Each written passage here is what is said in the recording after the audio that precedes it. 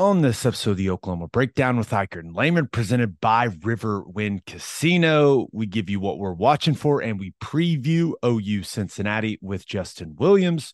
We also preview the great games in a loaded week 4 of college football, and we give you our winners and losers of the week. Please download it and subscribe to the podcast, rate it 5 stars, and write us a good review. Follow the show on Twitter, Instagram, Facebook, and YouTube. Just search Oklahoma Breakdown on any of those, and you'll find us. All right. Our man Michael Hosty will kick this thing off. It's time for the Oklahoma Breakdown.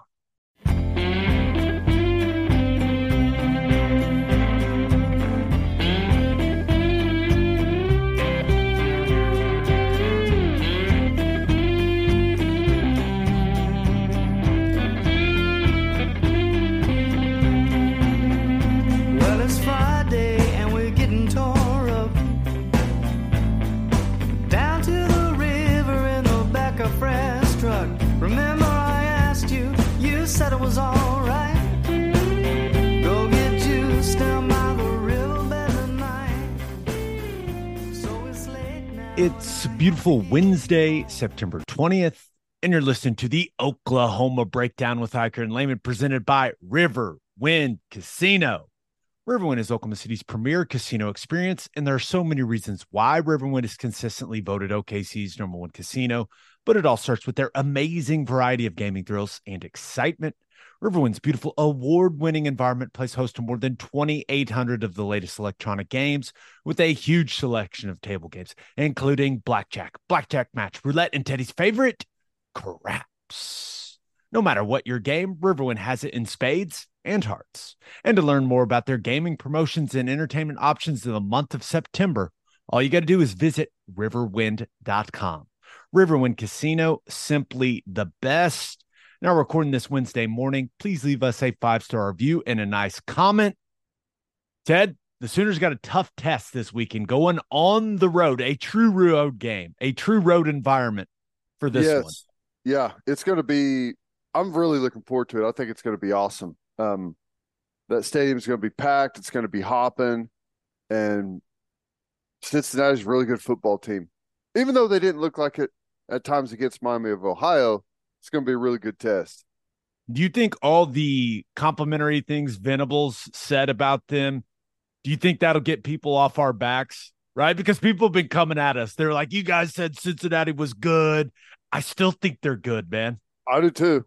I don't give a shit what anyone says, frankly. What I see is on the film. It's plain and simple. I see D linemen whipping ass up front, and they got a dual threat quarterback, and that we haven't seen that yet defensively. Does that mean that we're going to go get beat? No, but it means if we don't have our stuff together, we absolutely could. Yeah. Nippert Stadium's going to be rocking for this one. I think that fan base is going to show up in a big way. The Big 12 homecoming thing is going on for this football game, right? Fox Big Noon kickoff. So let's dive in, man. What are you watching for from OU's defense against Cincinnati's offense? Well, I think we have a good edge on the line of scrimmage. Their offensive line, they move well. They look a little undersized. I think we should be able to have some good success with some penetration and all the different games that we run. What you see out of their offense is, they do a little more variety in the run game than what we've seen. They like the outside zone a little bit more than I think anyone that we've faced so far. They'll do it with 12 personnel with 2 tight ends kind of on the ball. They'll do it out of 12 personnel with a tight end kind of in the backfield in an H-back position. And they like it, and they like to counter with the boot off of it. And they'll give you the boot with Emory Jones a bunch of different ways. They'll run it with him naked where he's got no one out in front of him. They'll have it where he's got a blocker. They run speed option. We haven't seen up to this point this season any true quarterback run game, and we're going to get it a bunch from Cincinnati. They're going to run speed option. They're going to run like a triple option look. They're going to run the boot, like I said. And I imagine, there's been a little bit of zone read stuff on the edge, not a whole lot, but I think we're going to see that. I think they're going to, add to that quarterback run game stuff that we've seen. They do run some empty stuff, and empty screams quarterback run game, quarterback draw, quarterback counter, some different things out of that look. The passing stuff, they like to attack you downfield with like scissors, deep post, deep over routes, deep 3-level routes. So it's a good variety. They'll, off of all the boot stuff, they'll do some of the G pass, which, it's kind of like a fake boot. It looks like it's going to be boot, but he sets up in the pocket, throws it deep back across the field the other way. So, I mean, you'll see some good stuff. I think that we can win the line of scrimmage physically, but this offensive line is quick. I don't know what their size is. I didn't go look at it. They don't look big, but they look like they're some pretty athletic players. Yeah, they're all hovering in the 315 range. Yeah. Right. And I think they've got their center's about 305. Now, who knows if those are accurate weights, but they're 310, 315, 305, 320, 315. One of the reasons they look so athletic, no knee braces. Yeah. No knee braces for these guys. Whoever made that decision, God bless you, sir. Yeah, I was laughing at that because, they wear black, which black makes you look, slimmer and leaner anyways. And then everyone's got their pants like 3 or 4 inches up above their knees. So everyone looks like they're just flying around out there. Yeah, I think the left tackle, 75, John Williams, I think he's the weak link. I agree. In the group. I've not been overly impressed with him. This is what they do. You mentioned how athletic they look. And I think it's got everything to do with their philosophy in the run game. They run zone and they fly off the ball. Mm-hmm. Right? And they're all in on it. They are a zone scheme running team. Wide zone, inside zone, a lot of different variations that you see in the NFL, right? With where the fullback, they use a true fullback where he inserts on linebackers. And it's interesting because you just don't see a ton of this in college football. Right? OU hasn't seen a ton of it. You saw some zone from Tulsa, but this is a team that is dedicated to zone running, right? And in multiple variations of zone blocking schemes. So you're right, man. It comes down to being good up front, reacting, right? You can't get reached over and over. You got to stay in your gap. You got to fight like hell. And when you're fighting like hell, you can't just go flat and horizontal defensively. You've got to continue to press the line of scrimmage. But you know how much I love zone, man. Yeah. But I would love for Cincinnati's zone running scheme to fail miserably against Oklahoma. That's what I'm hoping for. But I like the scheme. I really do. I do too. And I'm curious to see, on what we've seen mainly so far is like the inside split zone stuff. And we run a lot of twist to kind of attack the edges of that. And it's been pretty good for us. We have lost contain on it a couple of times, but it's like just like a quick little exit. And, it creates a little bit of havoc there. I'm curious to see how we play our defensive line with the outside zone stuff. Are we gonna twist? Are we gonna stunt some guys to try and maybe keep that thing outside and define it, or are we gonna play it straight? I don't know. I'm curious to see what our adjustment's going to be to that. No, that's definitely something to watch. Now, also looking at their offense, I think it's undoubtedly the best group of skill guys that OU's played. Right? You look at Xavier Henderson, number really 8 at wide receiver. Braden Smith, 0, has had a couple of the best catches I've seen all year in college football. At Corey Kiner at running back, I mean, I look at their skill group. They got a dangerous group of guys. You heard Venables, what he called him, a 3-headed monster on offense. You throw in Emory Jones and what he can do with his legs. They've got a very, very impressive group of skill guys, like physically impressive, but also a couple guys that probably playing on Sundays. Yeah. Yeah. And that's the thing is, I wouldn't say their offense doesn't blow me away, but what they're good at happens to probably be what I would consider our weakness with a dual threat quarterback. Like, we've lost contain a bunch on the quarterback this year. Like, most of our plays that we've given up in some way, shape, or form, it gets back to poor rush lanes on the quarterback, letting him get outside and create some stuff on us. There's been quite a bit of that. And no one that we've played is anywhere close to being able to run like Emory Jones. Now, he'll turn the football over. You know, they've struggled offensively at times with big mistakes in critical areas. But it's our best test to date. Right. I think it's more dangerous than what we saw from SMU just because of the variety that you get and the quarterback that they're willing to run. And we know that we're going to see him run quite a bit. Yeah, I'm with you. I think the goal would be, if you're Venables and you're that defense, the goal is like, hey, force Emory Jones to play quarterback from the pocket, right? Yeah. I may have a meltdown if I see our defensive line rush past the quarterback this week. It may be a complete meltdown because he will flat out make you pay. He can go from standing in the pocket to tucking it and gaining 10 yards in an instant.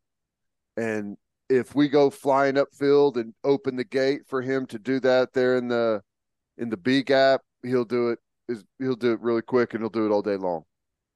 I'm with you. Any other keys? You know, Venables said they expect Deshaun McCullough back.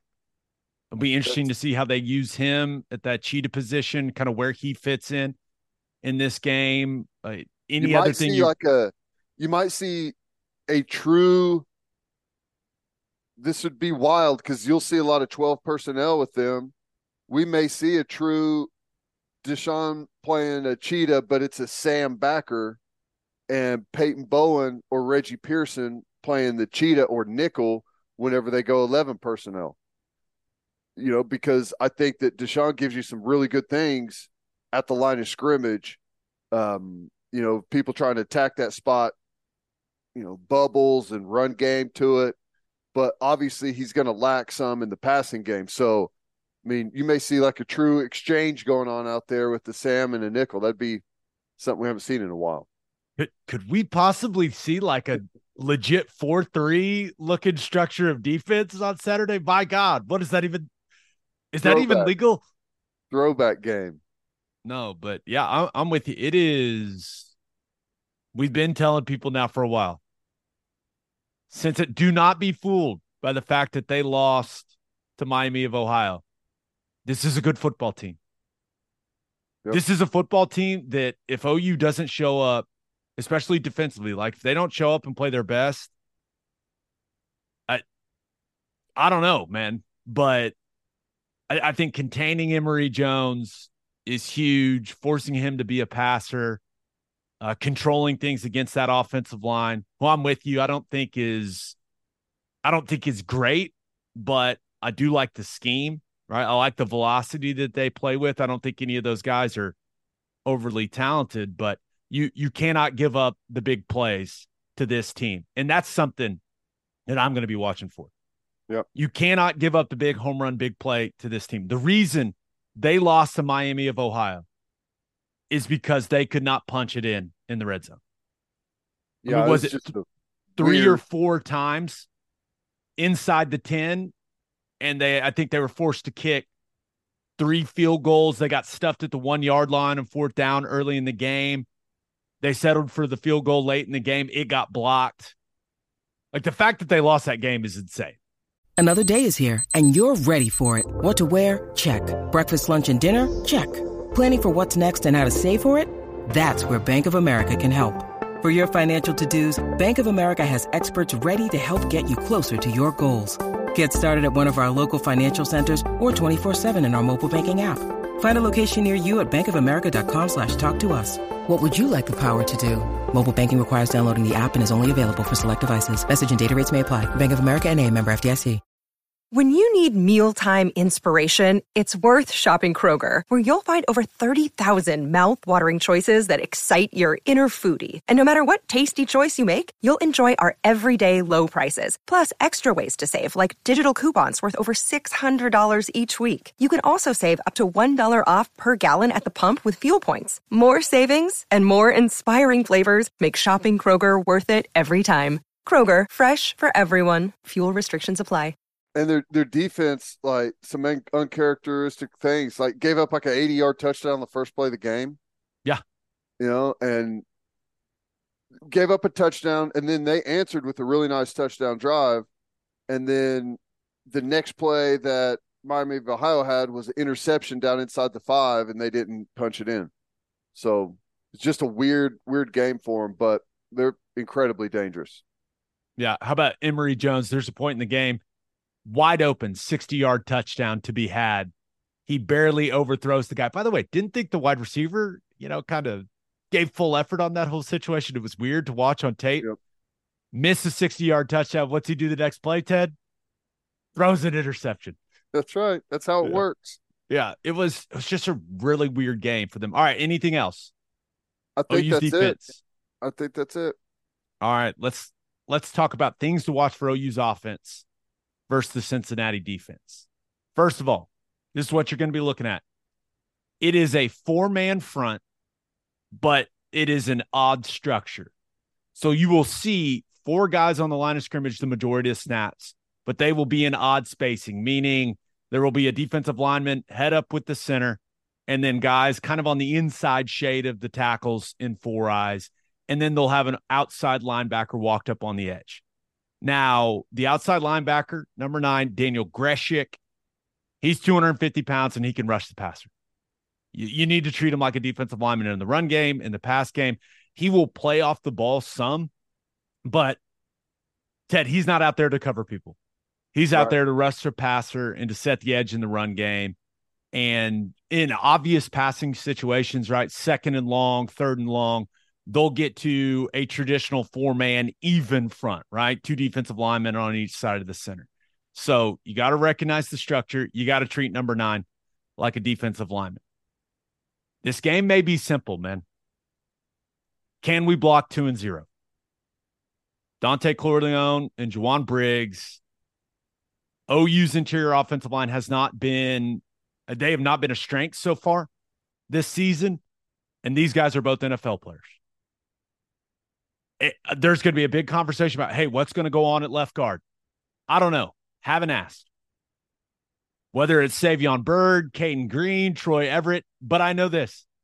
No matter who OU puts out there, Cincinnati's going to have a plan to attack that guy. Right? I know that SMU's plan was to attack that spot. So no matter who it is, I think Cincinnati's going to have a similar plan. So if it's Caden Green, man, what a spot. If it's his first start as a true freshman on the road in that environment against those 2 guys. A hell of an opportunity. Hell of an opportunity. From everything I've been told about Caden Green, he's not going to be scared. Yeah. But it could be that simple, man. These are 2 really, really good players, and you cannot let these guys wreck your game. You got to have a plan, whether that's, hey, you got different plays when they're on the field as versus, when they're off the field, but taking care of these 2 guys at the line of scrimmage for OU's offense, I think it's the most important thing in the game. Yeah, I don't think there's any doubt about that. And from the pieces of film that I've watched on them against Pitt, against Miami of Ohio, like, the defensive line controls the game for Cincinnati. I mean, that's the strength of the football team. And they're deep too. Now, Corleone and Briggs are the stars, but they rotate a bunch of good guys in there. I mean, they've got 3 or 4 guys that come in and give them really good reps. I honestly think they rotate too much. Yeah. Personally, I don't understand why Corleone's not playing more snaps. I agree. There's times that when he's not out there and you're like, well, where is he? But 90 is one of the guys. He's good too. He can No run, doubt. man, for a big guy. And that's why one of the other things I'm watching for is how is Cincinnati, what's their philosophy going to be coming into this game defensively? Because the philosophy they had in the Pitt game, especially in the second half, versus the philosophy they had in the Miami of Ohio game, it's like night and day, man. I can't figure it out. They were super aggressive against Pitt. Lots of pressure, heated them up over and over and over again and played cover one behind it. Last play of the game, game's on the line.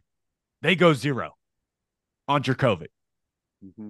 And then against Miami of Ohio, hardly any blitz. They play way more, deep zone coverage. They were doing all this like twisting up front. They had all these snaps of Corleone like looping from the nose guard position to be the contained player. I honestly, at times I was like, what are they doing? Like, what is happening? What am I watching? So I'm interested in seeing what version. They got to watch that tape and go, hey, man, we got too cute with it. Like, what were we doing? I would imagine we're going to get more of the super aggressive stuff. Yeah. The interesting part for me is because I think we're going to have a really hard time running the football. I just do. You may disagree. How could I possibly disagree with what we've seen up to this point? And you factor in that these are the 2 best interior defensive linemen they've played. Right. Where I think we have a chance is if they do go cover 1 or 0. I think that's where we have a chance to run past them and hit them on some big stuff. Here's the thing. If I were Cincinnati, I'd be watching I'm watching the personnel. If 4 is in, I'm giving help deep. I'm playing zone with multiple guys deep. And I know Andrell Anthony's there, but if you have one guy, you can pay way more attention to him in cover 1. Right? So I'm leaning to number 5, Andrell Anthony, hard. If 5 and 4 are in the game, we got problems. All right, you know what I'm saying? We got to have 2 safeties back. So that's what I would be doing if I was Cincinnati. If 4's not in there, I'm pressuring. I'm pressing up on the wide receivers at the line of scrimmage and making Dylan Gabriel under duress throw it into man-to-man where those guys look covered because they're small. That's what I would do. It's almost as if you're in their defensive meeting room. I think that's exactly how they're going to be thinking. And you mentioned Andrell Anthony. Levy, if they're going to play aggressively in the back end like that and bring pressure, you got to find ways to get Andrell Anthony on number 12, Justin Harris. It seems like every time they've given up a big play this year, it's 12 getting run by. Right? The 80-yarder to start the game against Miami of Ohio, 12. Right? And then Miami of Ohio's offense that game was that play. It was QB scrambles for huge chunks, and then it was throw verticals and get pass interference called. Like that was the game plan, and it worked to their credit. Good game plan. Yeah, but if you can get Andrell Anthony or Nick Anderson, right, on number 12, I like that matchup.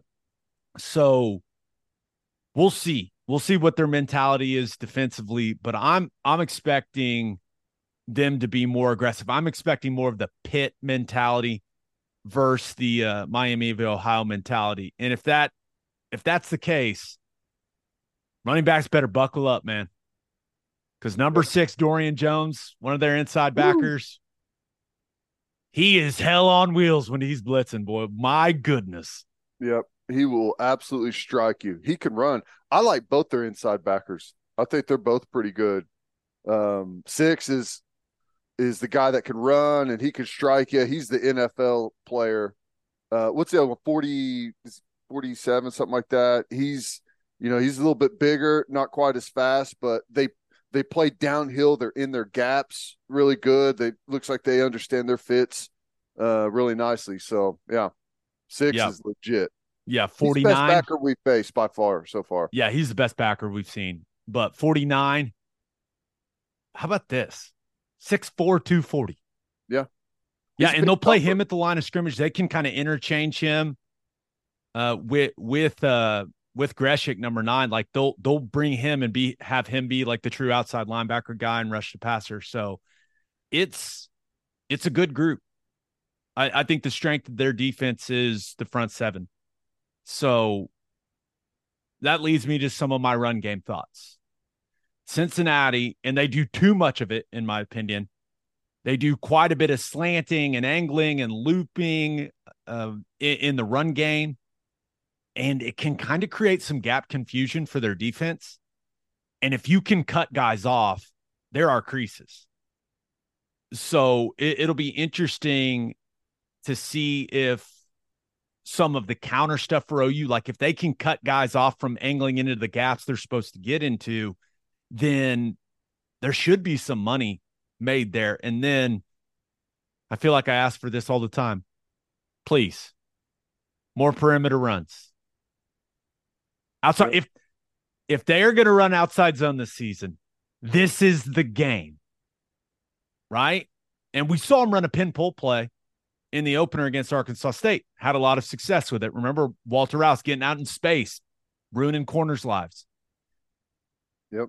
You are not going to move if Cincinnati, unless Cincinnati helps you and keeps doing some of the slanting and angling and looping that they've been doing. With what we've seen, we're not driving 2-0 off the football. You got to make those guys move. You got to make them react at the snap. Outside zone is the way. Mm-hmm. And I think Marcus Major is a perfect one cut outside zone, wide zone, whatever you want to call it. I think he's perfect for it, especially the size, like the physicality Cincy's defense plays with. I think he's perfect. I just don't know if they're going to do it, man. I'm hopeful. If they're going to run outside zone, this is the game, baby. Come on. Yeah, I'd like to see it. And whether it's outside zone or just, I would expect to see a whole bunch of the little quick touch pass stuff just to neutralize that defensive line and make those guys have to run, right? We see Lebby do this from time to time. We're not going to mess with those guys inside. We're going to make you guys pursue the ball laterally and run. But you can only do that so long before you have to actually attack them with some legit running stuff. But yeah, whether it's pin pull, getting on the perimeter, some toss stuff, like whatever it is, like you've got to find a way to get away from the teeth of their defense for sure. I'm in full agreement. I also think Dylan Gabriel's legs can be a big weapon in this game. I picked Dylan Gabriel as the leading rusher for my bold take or whatever it is. Well, you look at Miami of Ohio's quarterback, Gabbert. I mean, he had a huge day scrambling. And it's not like scrambling when he was under pressure. It was, once again, since he playing conservative, rush 3, dropped 8 guys in coverage, and there was just these huge running lanes for him. He just took off. Yeah. So, and had a ton of success doing it. And that guy can scoot a little bit, by the way. But last couple thoughts. Tempo can be OU's friend in this game. Right? When used properly, of course. But that's why getting that first down and being able to get into tempo mode is going to be very, very important in this game. Because, Ted, and I know you see it on the tape, Cincinnati, they get their calls in late defensively. Yeah. I mean, time and time again, their opponent's ready to go. They're still looking at the sideline. They're getting it in late. They're getting lined up. So I have no doubt that Lebby will see that and will want to go fast at trying at times and see if Cincinnati's defense can speed up their operation because, there's multiple snaps where they're not even, I don't even know if they have the call and the ball's being snapped. So that's something to keep an eye on as well. No, I agree. That worries me to a certain extent because I get frustrated because at times I think we rely on it too much, and like it's our answer. Instead of having more variety and more ways to attack you, we just try to go faster and faster at times. And if they're not getting the call in late and they're ready to line up and they've got answers for that, well, you end up playing right into their hands, with their defensive line. So I'm with you.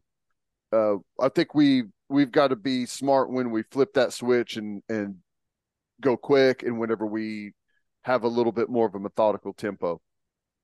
You got any other thoughts? Anything you've seen from Cincinnati's defense? I think the RPO stuff in the middle of the field can be good. Eastern Kentucky had some success, right, with some of those run fakes, RPOs pulling them out and throwing some slants in behind those backers. The backers play the run aggressively. Yeah, I mean, they really do. So well, that's the thing is, like, I think there's going to be, if we're just going to be counting the box, I got a feeling we're going to be relying on the RPO stuff all day long.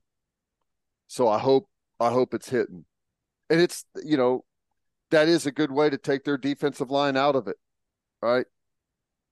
Get those guys frustrated with coming off the ball hard over and over and over and getting no action on the inside. Everything's dumped to the perimeter. Yeah, I'm with you.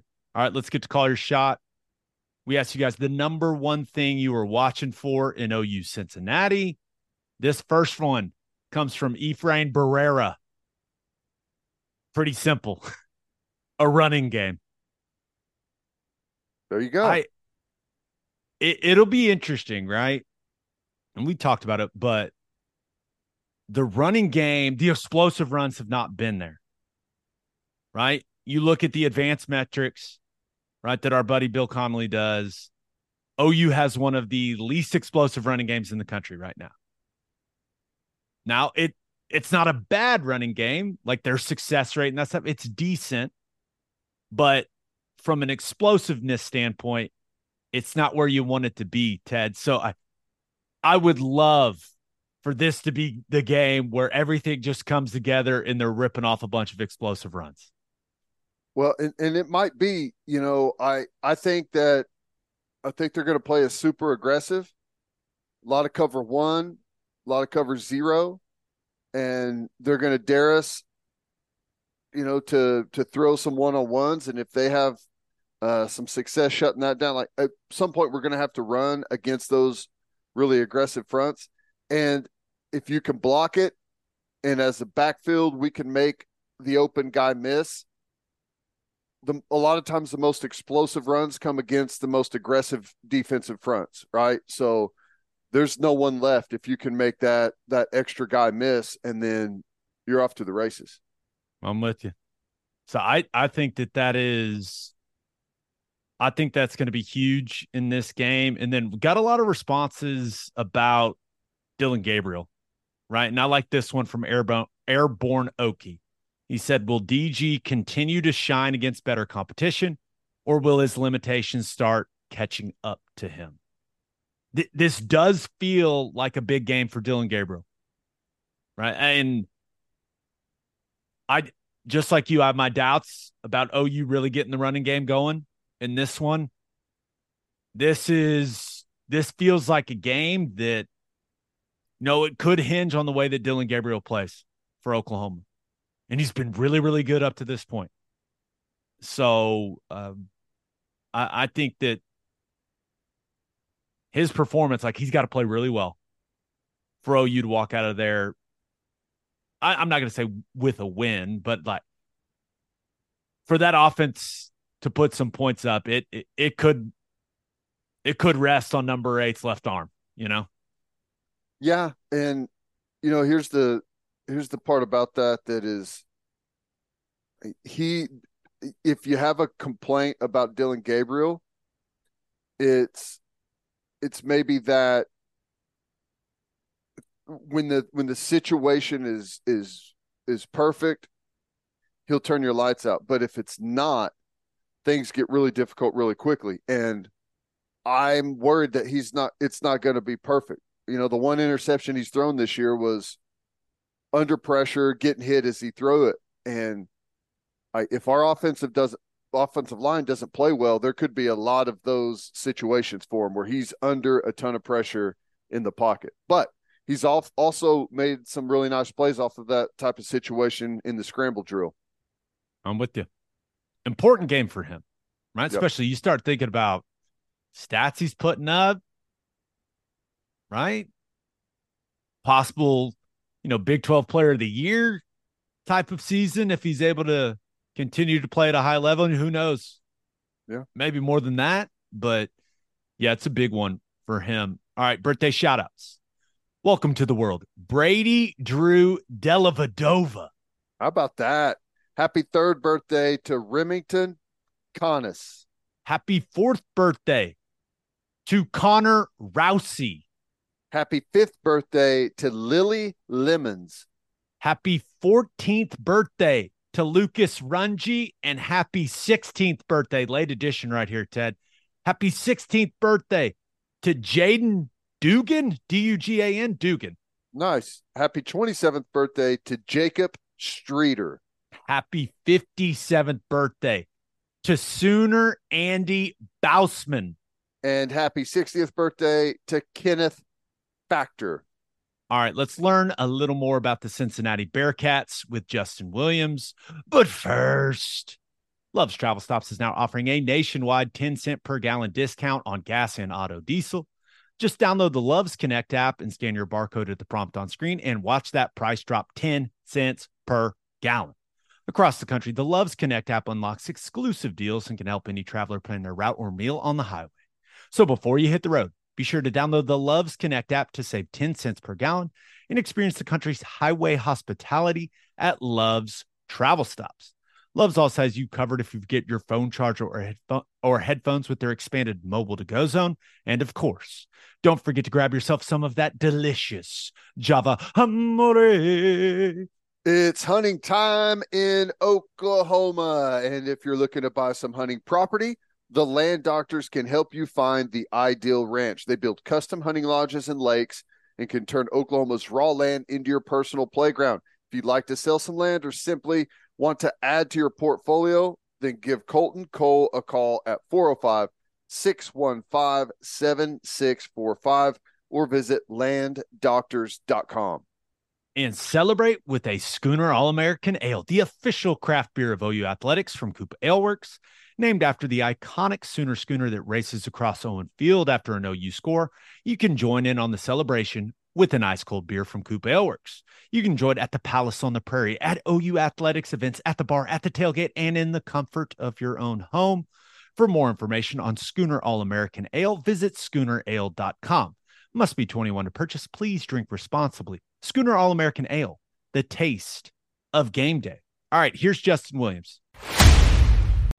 It is our pleasure to be joined by a man that covers not only Cincinnati, but he covers the Big 12. Now, for the Athletic, Justin Williams is in the house. Justin, how we doing, man? I'm doing great. I appreciate you guys having me. Gosh, just that mic sounds fantastic. Perfect. All right, so wanted to start here. Clearly a disappointing loss for Cincinnati leading into this Oklahoma game. Do you think that takes away from this game at all? Do you expect that to affect the atmosphere? Like, what do you think the impact is of that Miami, Ohio loss on this game against Oklahoma? Yeah, it's definitely a little deflating for the fan base, especially, a lot of people weren't sure what the expectations should be coming into this season with a new coach and so many new pieces. And then, they look really good against an FCS team in week 1, go on the road and beat Pitt in week 2. And I think Cincinnati fans that optimism was picking up. I don't think there's many people that felt like Oklahoma's going to come in here and Cincinnati's going to, take them out. But to go into that game, especially once you get the big noon treatment and you're at 3-0, going against an undefeated ranked Oklahoma team, I just think it was going to help a little bit of the hype and excitement for that game, purely among Cincinnati fans. And I do feel like that took a little bit of a hit, let a little bit of air out of the balloon with the loss to Miami. That was, a bad loss. First time in 17 years, Miami, Ohio had won. They did it in Nippert Stadium. So for fans that were really looking forward to getting into Big 12 play and having that, Oklahoma team, type team come into Nippert Stadium and play, definitely hurts it a little bit, but I still expect it'll be, come Saturday with the big noon pregame show and that first Big 12 game. I expect it'll be a really good environment in Nippert Stadium, especially kickoff in that first quarter.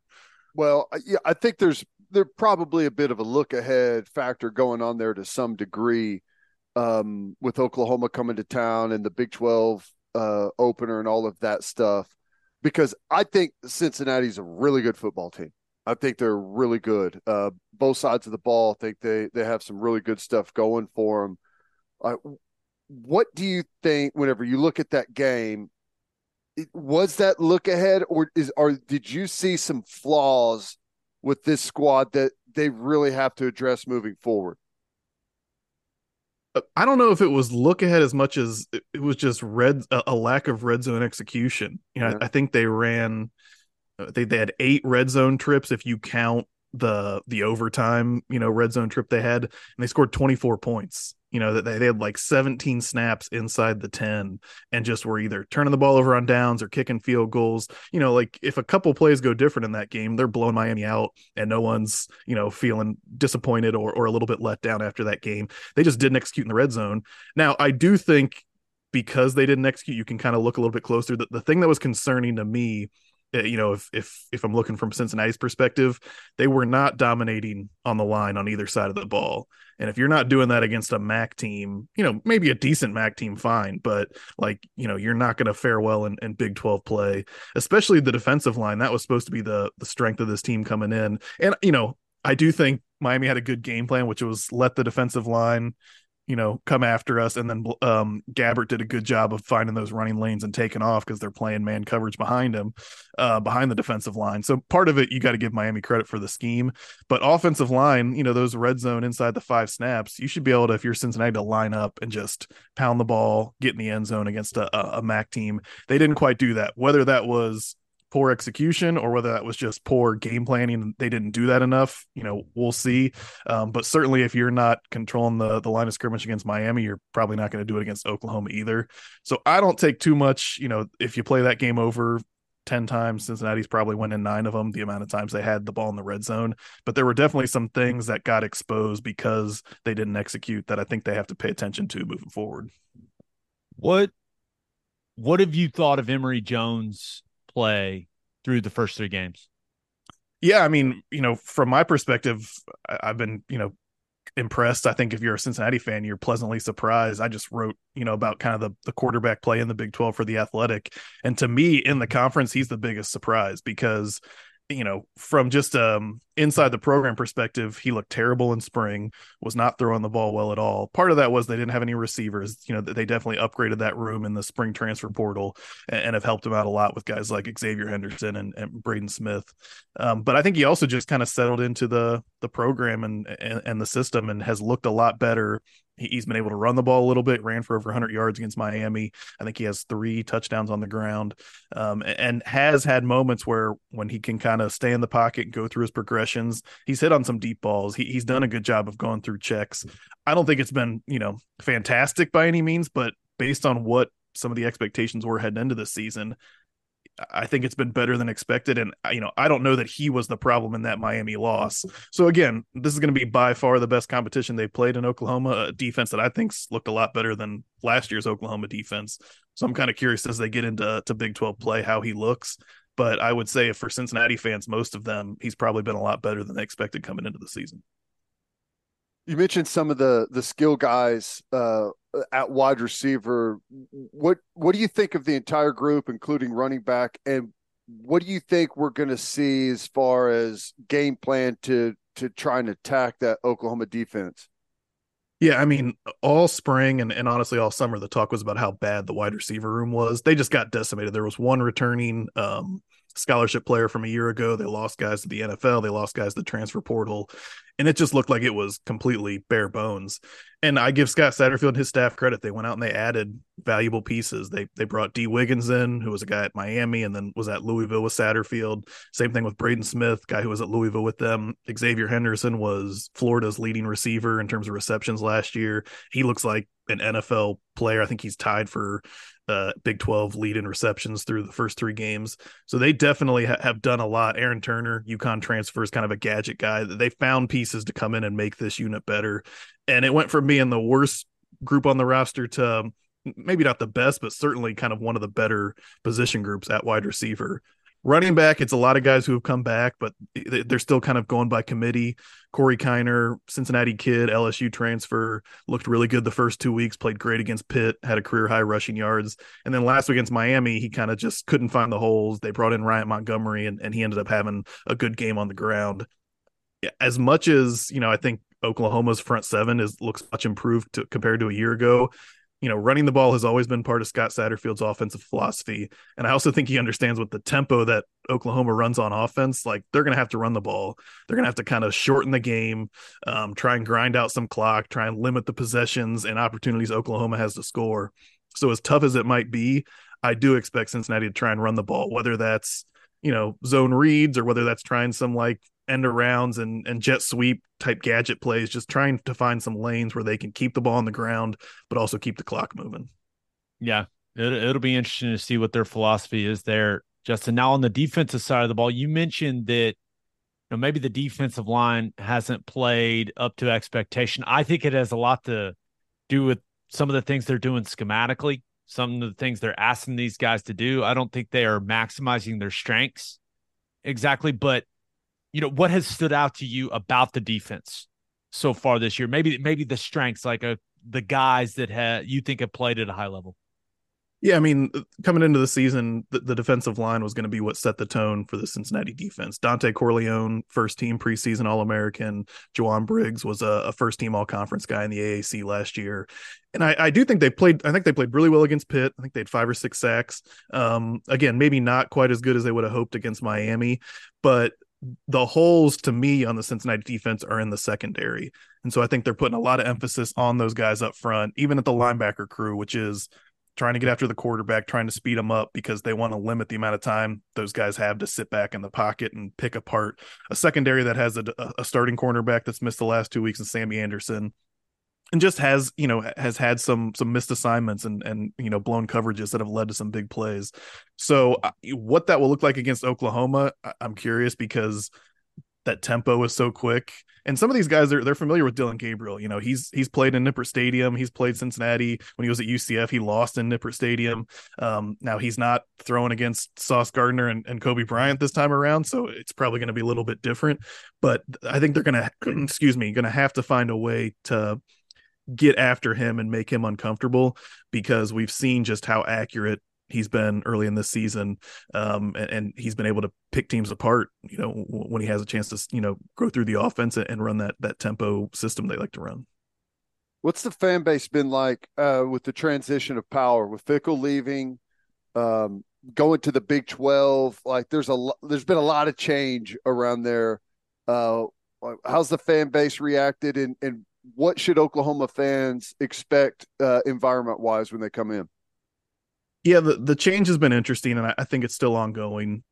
Everyone knew there was going to be a transition period going from the AAC to the Big 12, just in terms of competition and the week-to-week grind.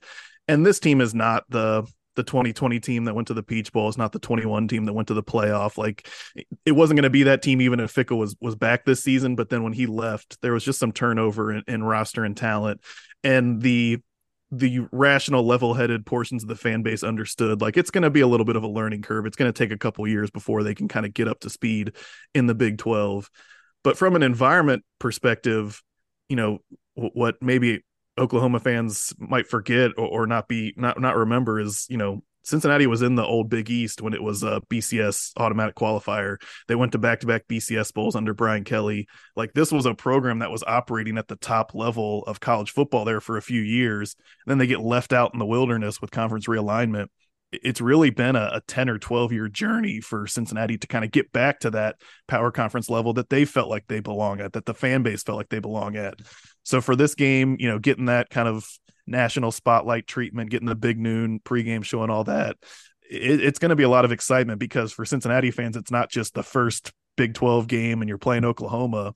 It's like the culmination of a dozen-year journey that they've kind of been on to get back to this level of power conference football. Yeah, that's interesting. Now, Justin, last one, we'll let you get out of here, man. A lot of OU fans are going to be making the trip. Give us the recommendations, right? 24 hours in the city of Cincinnati. What do OU fans need to go do? Where do they need to eat? Where do they need to drink? Give us all your recs. So obviously, I'm sure all the Sooner fans are excited to try the Cincinnati chili, right? Like that's just a top tier delicacy in the culinary world. I think everyone knows that. I do expect people in the Big 12 will be curious and trying Skyline chili, Cincinnati chili when they come in. I love Cincinnati chili, but I don't proselytize for it. I think a lot of outsiders, I'm shocked when they like it. So if you are coming in and you want to try the Cincinnati chili, go with the coney, the cheese coney. It's a little bit more approachable. It's like just a chili dog. But I certainly won't begrudge you if you come in and you're like, I'm not eating that kind of stuff. It does totally feel fine. like it's been built up so much that you're almost sure to be let down, right? And it's Cincinnati fans get their back up about it. Not just Bearcats fans, like Cincinnatians, people that live in the city, that they cape up for it. I try not to do that, because I do think it's a little bit of a strange food if you're not from here. And if you don't like it, that's fine, more for me. But I think people are going to try it, and there's usually strong opinions. They're either impressed with how much they don't hate it, or they're like, I can't believe people in this city eat this multiple times a week, which I do. But yeah, in terms of, Cincinnati's, the campus is cool. There's plenty of places up on like Short Vine and kind of that area, but you're also really close to downtown Cincinnati. You drop down the hill and you're in Over the Rhine, which is like the, kind of cool up and coming area of Cincinnati. There's tons of breweries and bars. I would, it'll probably be crowded, but if you have a chance to go to Rheingeist Brewery, they have this beer called Cincy Light, which is actually like an NIL partnership with the University of Cincinnati. But it's a cool brewery, local Cincinnati place. It's got kind of a nice rooftop area right down in the heart of Cincinnati. That'd be a good place to pop into, and then you can head up to the stadium. But any kind of area in that downtown Over the Rhine spot, tons of restaurants. You can kind of do like the cool, hip, small plates thing if you want to do that, or there's just places to grab a burger or grab some wings and kind of hang out. And then I'd encourage people, especially with that early, kickoff, go check out the Big Noon tailgate area and all that kind of stuff. Cincinnati's really kind of definitely upgraded in that area over the past 10 to 12 years, I would say. And so, I know Sooner fans, it might not necessarily equal what they're used to, or certainly what they're going to get in the SEC in the upcoming years. But I think they'll be pleasantly surprised with the Cincinnati tailgate scene and environment there around Nipper Stadium. Well, we appreciate you, Justin. Thank you for the recommendations and your breakdown of the Bearcats. We'll see you on Saturday, man. Looking forward to it. Thanks, guys. Sounds like it's going to be a great atmosphere for this one. Yes, I am. I'm excited about it. Place is going to be amped up, and it's a cool stadium. Like when you see it on film, it looks like it's like packed right on top of the field. So it should be a great atmosphere. Yeah. All right, let's get to some of our week 4 previews. Loaded slate. Loaded. This week. Loaded. But first, John Vance Auto Group has a deal for Oklahoma Breakdown listeners. Go to any of their 9 full-service dealerships in Woodward, Miami, and Guthrie. Tell them we sent you, and they'll give you $500 off. That's $500 off just because you listen to this podcast. They've been serving Oklahomans for 40 years. They're family owned and operated. No matter what your vehicle needs are, John Vance Auto Group has you covered. They carry domestic brands such as Ford, Lincoln, Chevy, Buick, GMC, Chrysler, Dodge, Ram, Jeep, and Wagoneer. John Vance Auto Group's goal is to give unequaled service and to exceed customers' expectations in every way. You can find all the information about their lifetime loyalty program, Browse their entire inventory and find the John Vance dealership near you at vanceautogroup.com. And attention business owners, you need Insurica in your life. Insurica is one of the country's largest insurance brokers with 30 offices throughout Oklahoma, Texas, and the Southwest. Insurica is able to customize programs by accessing the latest information from many insurance carriers. They compare and contrast coverage offerings and pricing in order to design a cost-effective, comprehensive program to meet your business's specific needs. If your business partners with Insurica, you'll save huge amounts of money and take back control of your total cost of risk. If your business wants to be best in class, connect with Insurica at Insurica.com. That's INSURICA.com. And head to the garage for hand smashed patties, butter toasted buns, and ice cold beer. I got it, Ted. Don't you worry, baby. It's the perfect spot to watch any big game. And with all the garage locations being open to 10 p.m. or later every night, it's the go-to late night spot. Visit eatatthegarage.com to find a location near you or order online from the garage in your neighborhood. Loaded week 4 of college football. Let's start in South Bend. Number 6, Ohio State, traveling to take on number 9, Notre Dame. Currently, Ohio State is a 3.5-point favorite. 6:30 on NBC. Ted, I think the shark tooth necklace wearing guy with the awesome beard kind of has me thinking that Notre Dame can actually beat a team that's just more talented than they are. Am I crazy? I feel like Sam Hartman is putting me in a trance. It's wild to see. Has Notre Dame ever had an explosive offense that you can remember? No. It's different, right? And I think Hartman leads college football now. They've played an extra game, but I think he leads college football in touchdowns, like 13 touchdowns, no interceptions, throwing the ball all over the yard, highly efficient. It's something. I'm with you. I think that this is a super dangerous game for Ohio State. It's going to be a huge atmosphere, right? This is college football right here. Ohio State, Notre Dame, top 10 matchup. It's going to be amazing. Yeah. This is, I mean, there's an argument to be made between this and what we saw between Bama and Texas, right? As the biggest non-conference game of the season. I'm excited to watch the battle at the line of scrimmage between these two teams. No, Ohio State's defense has started playing some better ball, right? They've started the season off playing at a much higher level. It's going to be a battle between that Notre Dame offensive line and that Ohio State defensive line. I love all the running backs that we're going to see in this game.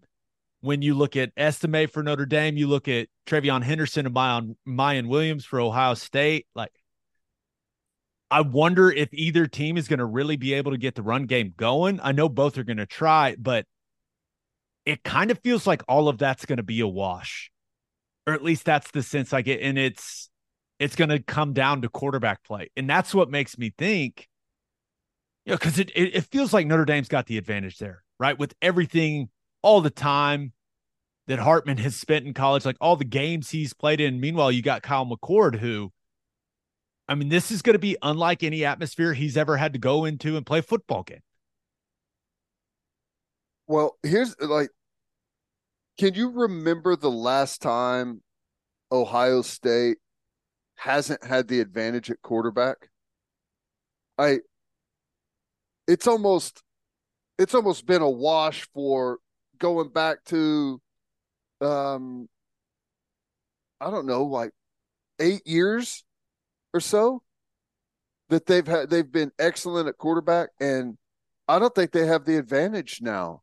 And they don't have the defense they did. Like, it's a different football team, Ohio State is. This isn't the Urban Meyer built inside out Ohio State. This is an offensively led, quarterback led football team, and I just don't know that McCord gives them everything that they've had at that position over the last couple of years. And they're going on the road, and they're going against the quarterback right now that I think has the advantage in this one, and maybe has a large advantage.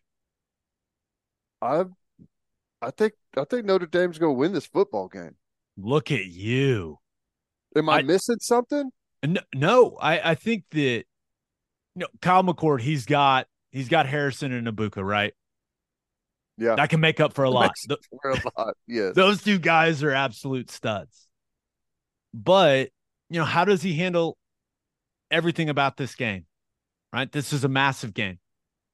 Huge stage for this one.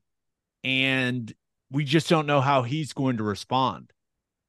Right? But if he plays well, Ohio State's winning the football game. Right? There's just no doubt in my mind.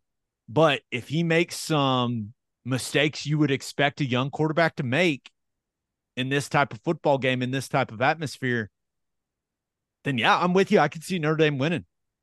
Now, if I had to put money on it, I'd pick Ohio State to win the football game. But if you're talking, getting 3.5 or getting even 3,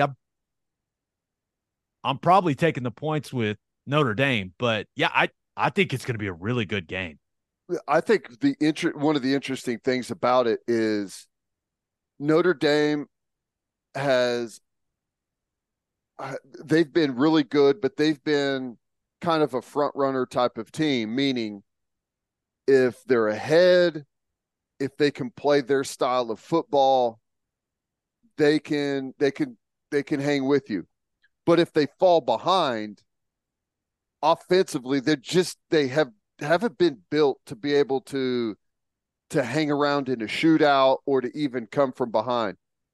Harmon, as much experience he has and where he's been, he's played from behind a lot. Right? I don't think he's going to flinch. I think he's going to keep firing. And I think that for the first time in a long time, Notre Dame offensively has the ability to hang around in a shootout. And even if they're down, continue to fight and have an opportunity. Yeah. We'll see. I'm with you. Can't wait for that game. It's going to be fun. All right. Number 4, Florida State going to Clemson. Currently, Florida State is a 2.5-point favorite. This game is 11 a.m. Central on ABC. Ted, I don't want to be too dramatic, but this game kind of feels like a changing of the guard situation in the ACC. Mm-hmm. That's how it feels to me, at least. It does. And I think Florida State's the better team. I think Florida State is more talented. I think Florida State has more momentum. I think Clemson is in what feels like a critical moment for the entire program, not just this season. Everything tells me that Florida State's going to win the game, except for the fact that I don't know. When's the last time Clemson has been a dog at home? It's got to be close to a decade. Oh, yeah, I don't know, but it's been a long, long time. I don't know where the game was in 2013 when FSU won the championship, but that's probably the last time that Florida State has been a favorite going into their house. And I don't know, man. Everything is telling me Florida State, which makes me feel like Clemson is going to find a way in this one because they're at home. But I think it's Florida State's game to lose. Yeah, if Clemson finds a way to win, prepare yourself for all the Dabo, okay? I mean, just prepare yourself, ladies and gentlemen, because there will be, no matter how this game goes, there's going to be a lot of transfer portal discourse after this one, right? When you think about what Clemson has done, what Dabo's philosophy on that whole situation has been, and then just some of these studs that Florida State has gotten via the portal. But I look at, some people were alarmed by Florida State's, close win over Boston College last week, right? And they got us scared. There's no doubt in multiple ways, right? Boston College almost came back and beat them. And Jordan Travis went down with that non-throwing shoulder. Now, Mike Norvell on Monday said the non-throwing shoulder, it's not a concern moving forward. I'm going to take him at his word for that. I don't think Clemson has enough firepower offensively to hang with Jordan Travis and the weapons he's got. Right? The Florida State's defense, they look great. They have not blown me away with the way that they have played. But I also don't have any faith in Clemson's offensive line to dominate the football game. Like I just don't. So it kind of comes down to, do I trust Cade Klubnik to play really well and be the difference in this football game for Clemson? Not really.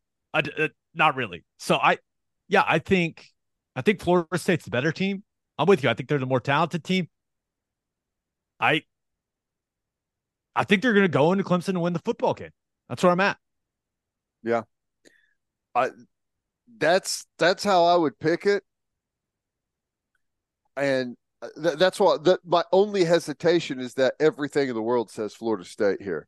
And it doesn't say Florida State goes in there and just stomps them and runs them off the field. Although that I could see that scenario taking place. I think they do kind of have a really big edge at a bunch of spots, but it's home environment is huge, especially there. So at a minimum, I think that environment and just kind of all of the attention for the game is going to have Clemson playing their best ball, and they're going to be fighting down the stretch. But I don't know. If I had to pick it one way or the other, I'd pick Florida State. I just got an uneasy feeling about it. Looks too easy. Better quarterback, better wide receivers, best defensive players on Florida State's team. Way more star power just across the board. Yeah. Everything points to Florida State. Clemson by 2 touchdowns. No, I think the Noles are going to get it done. All right. I'm going to give you options here. It is a big weekend in the Pac-12. Loaded. We got 3 good ones. You've got number 19 Colorado at number 10 Oregon. You've got number 22 UCLA at number 11 Utah. And you've got number 14 Oregon State at number 21 Washington State. Of the 3-pack of the Pac-12 games, which one has you interested the most? Colorado and Oregon. Although I'm the same, man. I'm the same. I want to see it. Football game's probably Oregon State, Washington State, though. If you have not watched either of those teams, and that game will be at 6 really good, man, on Big Fox, I have labeled this one the "Why Don't You Love Us" bowl. Fun quarterback matchup between DJ Uiagalelei and Cam Ward. Cam Ward for Washington State is fun to watch, man. But also, Oregon State's defense, it's legit, man. I mean, it's legit. Their defensive line is legit. So that's going to be a fun matchup between that Oregon State defense and that Washington State offense. Yeah. That game, they probably are mad that they have to play it because those two are like against everyone else right now and on a war path. And I think they're going to do some damage, both teams. But I think that one's going to be fun. But what's interesting about Colorado and Oregon is Dan Lanning said way more about Colorado than what we saw last week.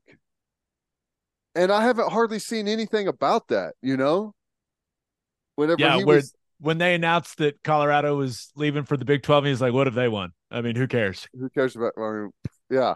So I thought that was going to be flashed all over the place this week, and Dion was going to be asked about it, and I'm sure he has, but I haven't seen the headlines on it. Not that they're not out there, but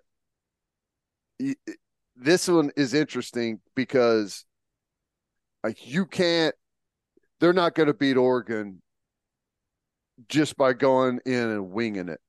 And not that they've been winging it, but it kind of has a feel like we're running more on emotion than we are on substance with Colorado. You're not going to be able to go into Oregon and beat them with that. You're going to have line of scrimmage play. You're going to have to be able to run the football. You're going to have to be able to defend the run. Oregon's they're gonna test your fortitude on the inside. Oh, there's no doubt. And with all the momentum that Deion Sanders and that program has, you got to imagine Dan Lanning, he wants to send a message, right? In This this has all been game. fun and cute and everything, but this is what the big boys do. Yeah. So I'm interested to see what Shedeur Sanders looks like in this game. It's quite possible he could be running for his life. Right. But he's been fun to watch up to this point. He's been excellent. So way better than I expected. And I expected him to be good. But his numbers, like statistically, you got like Caleb Williams, Shedeur Sanders, Dylan Gabriel, Penix, like those guys are all like right there, and the numbers are crazy. With the weapons around him, right? And he's got some good weapons, but with their shortcomings along the offensive line, with kind of the microscope he's been playing under, I think the argument can be made he's been the best quarterback in the country. Probably so. Which is awesome. But Colorado's defense, they struggled with Colorado State's wide receivers. Oregon's got some guys that have juice, man. Can absolutely fly. Bo Nix is a really, really good player. The dual threat portion of what he can do, I don't know. A big part of me thinks that this is where kind of reality sets in for Colorado. But they've also made me look like an idiot multiple times already this season. So I'm like, maybe they play Oregon to the wire in Autzen. I don't know. I got no clue, man. But I know this. I want to watch it. 2:30 on ABC. I want to watch it real bad. Oregon's a big favorite. 21. Big favorite. It's a big number, Ted. That's a big number. But here's the thing, like the reality of the situation is Oregon is probably better personnel wise at almost every position. And at quarterback, I'll give the edge to Colorado, but it ain't by much. It's not like Oregon's quarterback's a bum. Like he had an incredible year a year ago. So, and they're on the road. This has to be where the whole show comes to an end. And it's going to be just as fun to watch and see how they react to a loss if it happens as everything else has been, right? I mean, yeah, it's a circus. Can't miss. What happens if they go and win? It doesn't feel like a realistic possibility right now. But we've seen crazier stuff in college football, right? I mean, we've seen really weird things happen over the years in college football. What happens if they go and win? If they go win, I don't it would be. When's the last time we've seen? I don't know that we've ever seen something like this. The circus would be incredible. And I know a lot of people are already getting a little bit of Colorado fatigue. Not that they have anything against Deion or how they're running things. It's just been a lot, It's like, if you're not very interested in it, it's a tough thing to deal with because it's thrown in your face nonstop. But it'd be the biggest circus we've ever seen in college football. What happens if they go and win? I don't think it's going to happen. I think Oregon wins the football game. But even if they go and they make it really interesting, like it's a game in the fourth quarter, I mean, Colorado's already won. Right? They've already exceeded everybody's expectations. Like the rest of the season is just gravy for Coach Prime and those players. But yeah, man, I don't know. I won't be shocked if they go and it's a game in the fourth quarter. I've doubted them up to this point. They proved me wrong every single time. So who knows what's going to happen? Who knows? Who knows? that would be insane. And I'd like that, frankly. Be I've good got for no college attachment. football. Yeah, I got no attachment to Oregon, and I'm all for let's have the most entertaining type of season we can. I'm with you. One note on the UCLA Utah game. If you like physical football, that game is for you. I don't know if Cam Rising's going to play. Sounds like it's Nate Johnson, the dual threat youngster for Utah. If Rising can't go, UCLA is playing Dante Moore, who's just an outstanding freshman. It's going to be a physical football game. Should be a good one. UCLA, of all the great Pac-12 teams, and it feels like every single team in the conference this year is really good. UCLA is like the team that's flying under the radar and really getting no love right now. So that conference is crazy.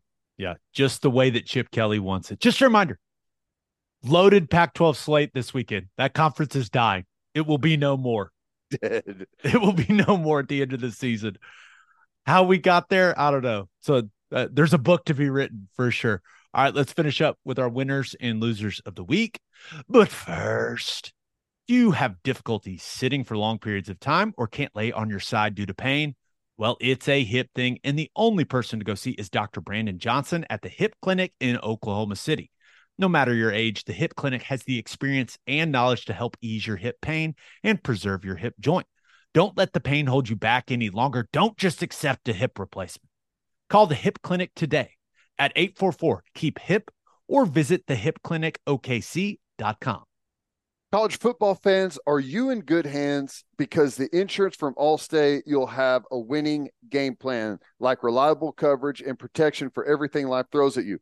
Because just like how great protection can save a football game, it can also save you money. So get protected with Allstate. Visit allstate.com or call a local agent today to learn more. Brought to you by Allstate. You're in good hands. And Bishop McGuinness Catholic High School represents a tradition of educational excellence in Oklahoma City.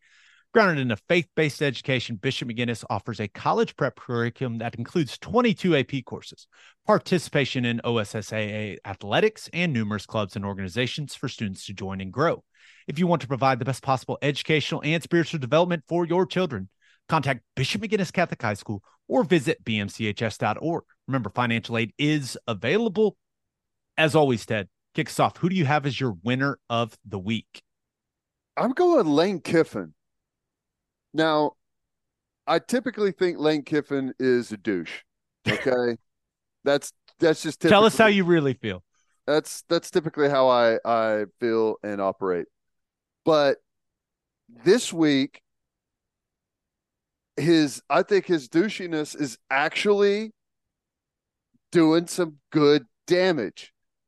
He said this week that he thinks Kevin Steele's not calling the defense at Alabama. All right. And that's a big accusation.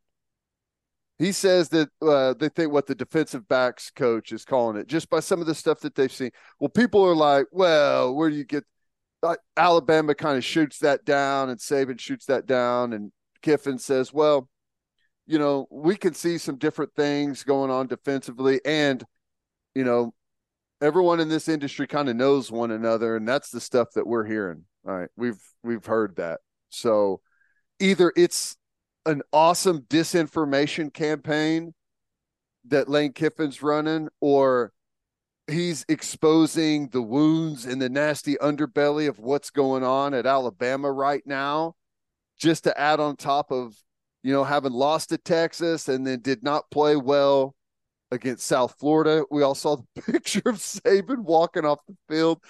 He looked like hell. Lane Kiffin he's emotional warfare right now. And with Alabama exposed and vulnerable for the first time in what feels like forever, it's not a bad play from Lane Kiffin. I'm with you, right? And I think Kiffin seems to be really getting into his Mike Gundy phase of his coaching career. Right. Where he's just letting it fly, man. Like yep. he doesn't care. He's just saying what he thinks is true. And it's clear he thinks Travaris Robinson is calling their defense. Yeah. And you can say whatever you want about Lane Kiffin. The guy knows what he's looking at when he turns the tape on, okay? Mm-hmm. And a bunch of the guys in the SEC, they've worked together, right? Kiffin's been at Bama. He knows how they operate. So, and Saban didn't exactly come out and issue a strong denial, okay? Right. He was That's like, right. yeah, we all collaborated. Yeah, but Kevin Steele, he's calling our defense. It was not very convincing. And then, because Saban got asked about it in his presser, and then Kiffin got asked about Saban getting asked about it in his answer, and Kiffin was like, yeah, we don't think Kevin Steele's called the defense. Like, he doubled down on it. Yeah. It's like, I know people there. I coached with people there. Everyone in this industry kind of knows each other. So you hear things that way too. So he's like, not only is he saying that, Kevin Steele's not calling it, he's also throwing out that there's leaks in the program. All right. There's people talking behind Saban's back a little bit to the situation, what's going on out there. All of it is fascinating. And this is a really big moment for Alabama. All right. Feels big. It feels like it's all been so tight for so long. No one's questioned anything about the program, right? You don't question anything that you do, how you prepare, who's calling plays. Like, you don't question anything. But you lose this one, and all of a sudden, it looks like the fractures could run pretty deep. I don't know, man. It's wild. It's wild. We'll see. Yeah, big game for Jalen Milroe, right? Oh, yeah. Yeah, big game. All right, who do you have as your loser of the week? Now, you mentioned it, which is interesting. I think Gundy and how this whole thing has gone on. It's one thing to get beat by a non-power 5 team, but to come out and say that, well, it wasn't as bad as I thought, we played better than I thought we did. You got roasted at home. Like, it wasn't even close. And I understand the feeling of it not being as bad as you thought, but you can't say that, can you? When you lose to South Alabama in the fashion that they did. I think the thing that caught a lot of people's attention, and it caught my attention, was when he was asked, about major issues. I think it was Trammell that asked him. Yeah. He said, I don't think we have major issues. Or he said, I don't think we have majors, I think is what the quote was. I respect the absolute hell out of Mike Gundy. What he's done at Oklahoma State is fantastic. I don't think he gets enough credit for what he's done.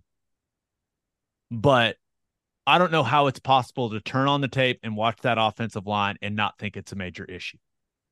Well, they're awful. Maybe he's just not saying it publicly. Right. That's what he knows it's a major issue. They can't block anyone.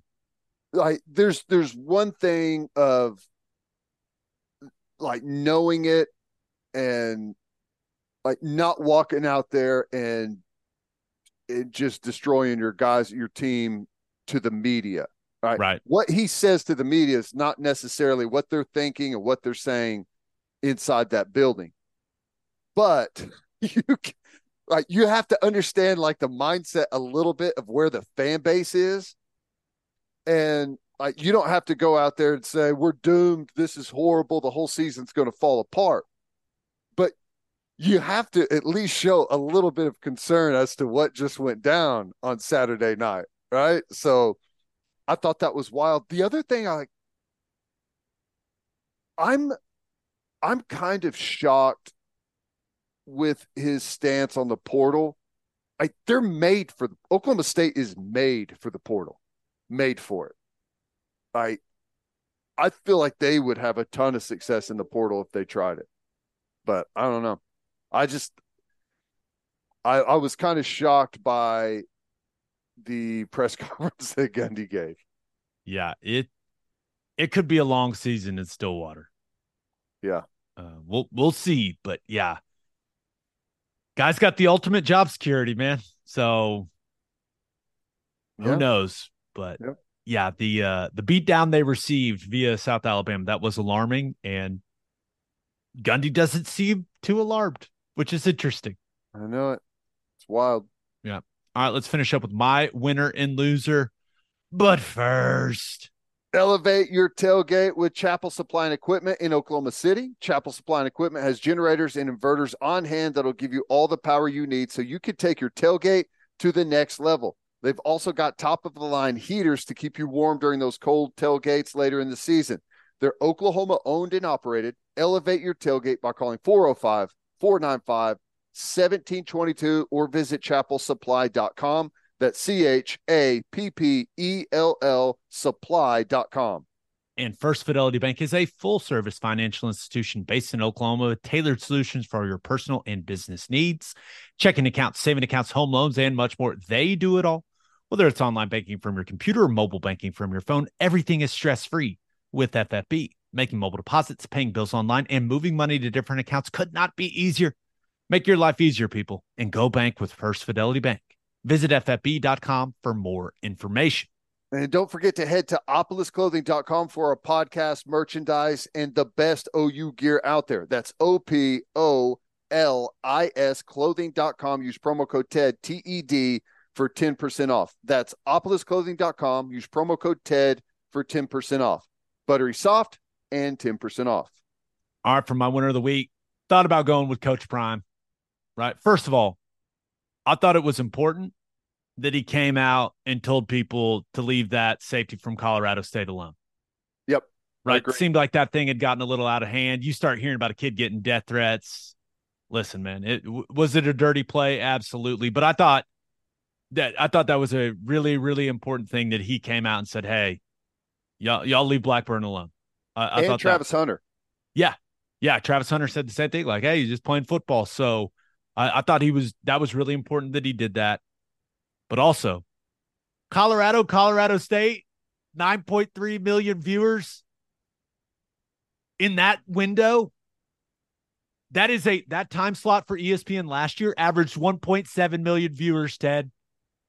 That's crazy. That I don't know what time that game was over. 1:30-ish later. All I know is I was awake. I was too. And judging by like Twitter, everyone else was also. Poor people on the East Coast had a rough time, but yeah, it was huge numbers. It is the 5th most watched regular season game ever on ESPN. Crazy. I mean, it is crazy. Isn't it the most streamed college football game ever? Correct. Yeah. I mean, it's a fun product. The team's fun to watch. It's entertaining, man. This is the entertainment industry. Well, think about that game. Like 9.3 million viewers, but I don't know that a single game has ever grabbed people's attention for as long of a span. Like it started on like Monday before the game, right? Went all the way through the week, all kinds of like ramping up towards the game. The game happened and it didn't disappoint. It was amazing. I don't care how good either team was. And then on the back end of it, like 2-3 days later, it was still one of the number one topics. Like that's headlines, man. Yeah. And it made me think, Brett Yormark, right? Just a reminder, Colorado's going to be the Big 12 next year. Brett Yormark's number one priority as the Big 12 commissioner needs to be doing whatever it takes to keep Deion Sanders at Colorado for as long as possible. No kidding. Because it is clear being in the Deion Sanders business is good for business, man. Oh, yeah. I mean, people are watching, people are consuming it. I wouldn't even be opposed. Like, if you're the other Big 12 schools, being like, hey, what do we got to do to keep Deion there? Right. Like, could we put together like a messy Apple type of deal? Like, I think it creates so much value for that conference if he's coaching in it. And if Colorado, because as long as he's coaching Colorado, I think they're going to be relevant. And I think they're going to be pretty good. right? That's where I'm at with it. So there's something to think about. But my winner of the week, Patrick Mahomes.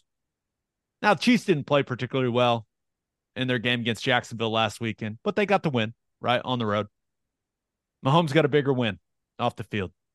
Chiefs restructured his deal, going to get $210.6 million between 2023 and 2026, all guaranteed. Ted, that'll work, and that man deserves every dollar. He's fantastic. Yeah, what's that? 50 plus million a year guaranteed. Yeah. And I don't know how that helps them, like, because he obviously just had that big deal. I read something about the roster bonus and like him pushing the timeline back so it allows the Chiefs to have a better, like a clearer plan and what they can do in free agency before they got to pay him the bonus. That's what I read, but he's still underpaid. Like, the guy's incredible. Yeah. Yeah. He's, I don't know who the highest paid quarterback is now. If this makes him, if he's back to the number one quarterback or number one player in football, I'm not sure, but there's really not a number that you can put on it that you would feel like is too much, right? Because, like, I don't know. They're a good team, but I don't know what they are without Patrick Mahomes, just like everyone else. Yeah. I think it was their owner, Clark Hunt, who was like, yeah, you really can't put a price on it, what he means to us financially. Like, so. Yeah. Congrats to Patrick Mahomes. All right. For my loser of the week, thought about going with Mel Tucker. Just Michigan State informed him of their intent to fire him with cause. I'm sure there is quite the legal battle looming. Just the more you think about it, what were you thinking, man? It's just a really stupid way to lose all that guaranteed money. Wow. I mean, gosh. It's brutal. It's brutal. I don't know. Like, the whole situation is ugly. Like, I don't think Michigan State is, like, it just goes to show that when there's that much money on the line, you better make sure you dot the I's and cross the T's, because as soon as people are against you, like, as soon as things flip, like, you never know what's going to happen. I'm not saying that this is a hit job on Mel Tucker, but I'm saying that Michigan State is using it as a hit job on Mel Tucker. Yeah, he made it easy.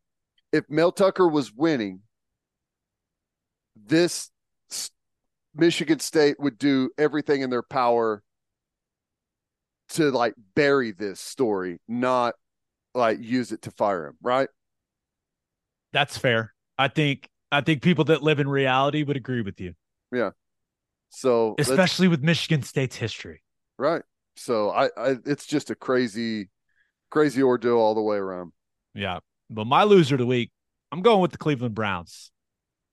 Right. Now, last week they were riding high, right? Beat the hell out of the Bengals, but lost to the Steelers on Monday Night Football.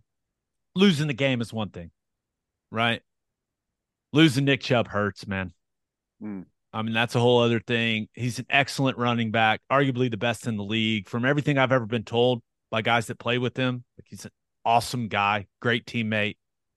That was a gross knee injury, man. I know he's had one before. That was rough to watch. You hope he can get back to who he is, but man, it was rough to watch, and it was so. I don't know if everyone has seen it, but it looks like one of those that could have been way worse than what happened, right? Like, almost like a Teddy Bridgewater type of situation. Yeah. So I hate that for him. That's just brutal. No, it is brutal. It's brutal for that team. What else is brutal for that team is Deshaun Watson's not good. And I won't lie, I played for the Browns 2 different times. Like, I root for them to succeed. I have a very difficult time rooting for them now. And I don't think I'm alone in that. They gave him all that guaranteed money. They opened themselves up to all the criticism, right? And I'm kind of to the point where I think he's never going to be good again. And I don't mind that one bit. I don't. And he was not good on Monday Night Football. He looks significantly less mobile than he used to. Now people are trying to make a big deal out of him, kind of shoving the ref. He was arguing with a guy, heat of the moment thing. I think that got kind of blown out of proportion. Now his answer to it in his press conference, yeah. I mean, the jokes write themselves, okay? But that's where I'm at with Deshaun Watson. I think everything that has gone on, right, that honestly he brought on himself, I think it just weighs on him constantly. I don't think he's ever going to be a good quarterback again. And I'm fine with that. And think about how much time off did he have? How much time away? It's like it was essentially multiple years. Right. That's a long time. And maybe he is able to recapture some of that, but I feel like a lot of it slipped away during those years. He lost 2 years in his prime, right? And I know that everyone like works, but when you know you're not going to play for that long of a period, your skills just naturally lose their edge, and it's not a guarantee that you're able to get them back. And then you throw on top, like you said, all of kind of the mental aspect that goes with it. I don't know. Yeah.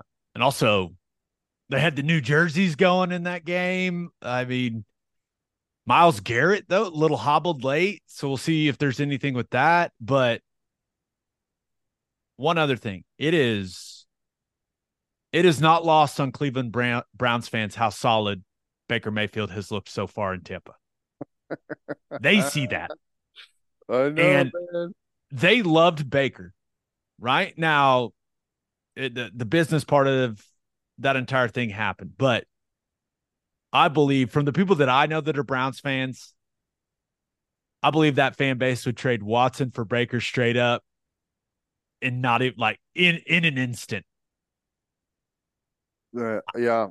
Well, especially he's just impossible to root for, man. Yeah. It has to be, and we'll see, but it's looking pretty strong that this is the worst transaction in American professional sports. Because every dime of his contract is guaranteed. And he's not good. And they paid him $50 million for a year he didn't even play. Knowingly, they paid him that. On that note, episode 355 in the books. We'll have a new podcast that'll drop on Sunday. Just a reminder, you can hear Teddy from 3 to 6 on the Ref. You can hear me from 2 to 5 on Sirius XM Big 12 Radio, channel 375. Hope you all have a great rest of your week. Have an awesome weekend. Enjoy the games. Loaded slate on Saturday. And then until next time, we appreciate y'all for listening. Do what you always do, Oklahoma. Take care of each other.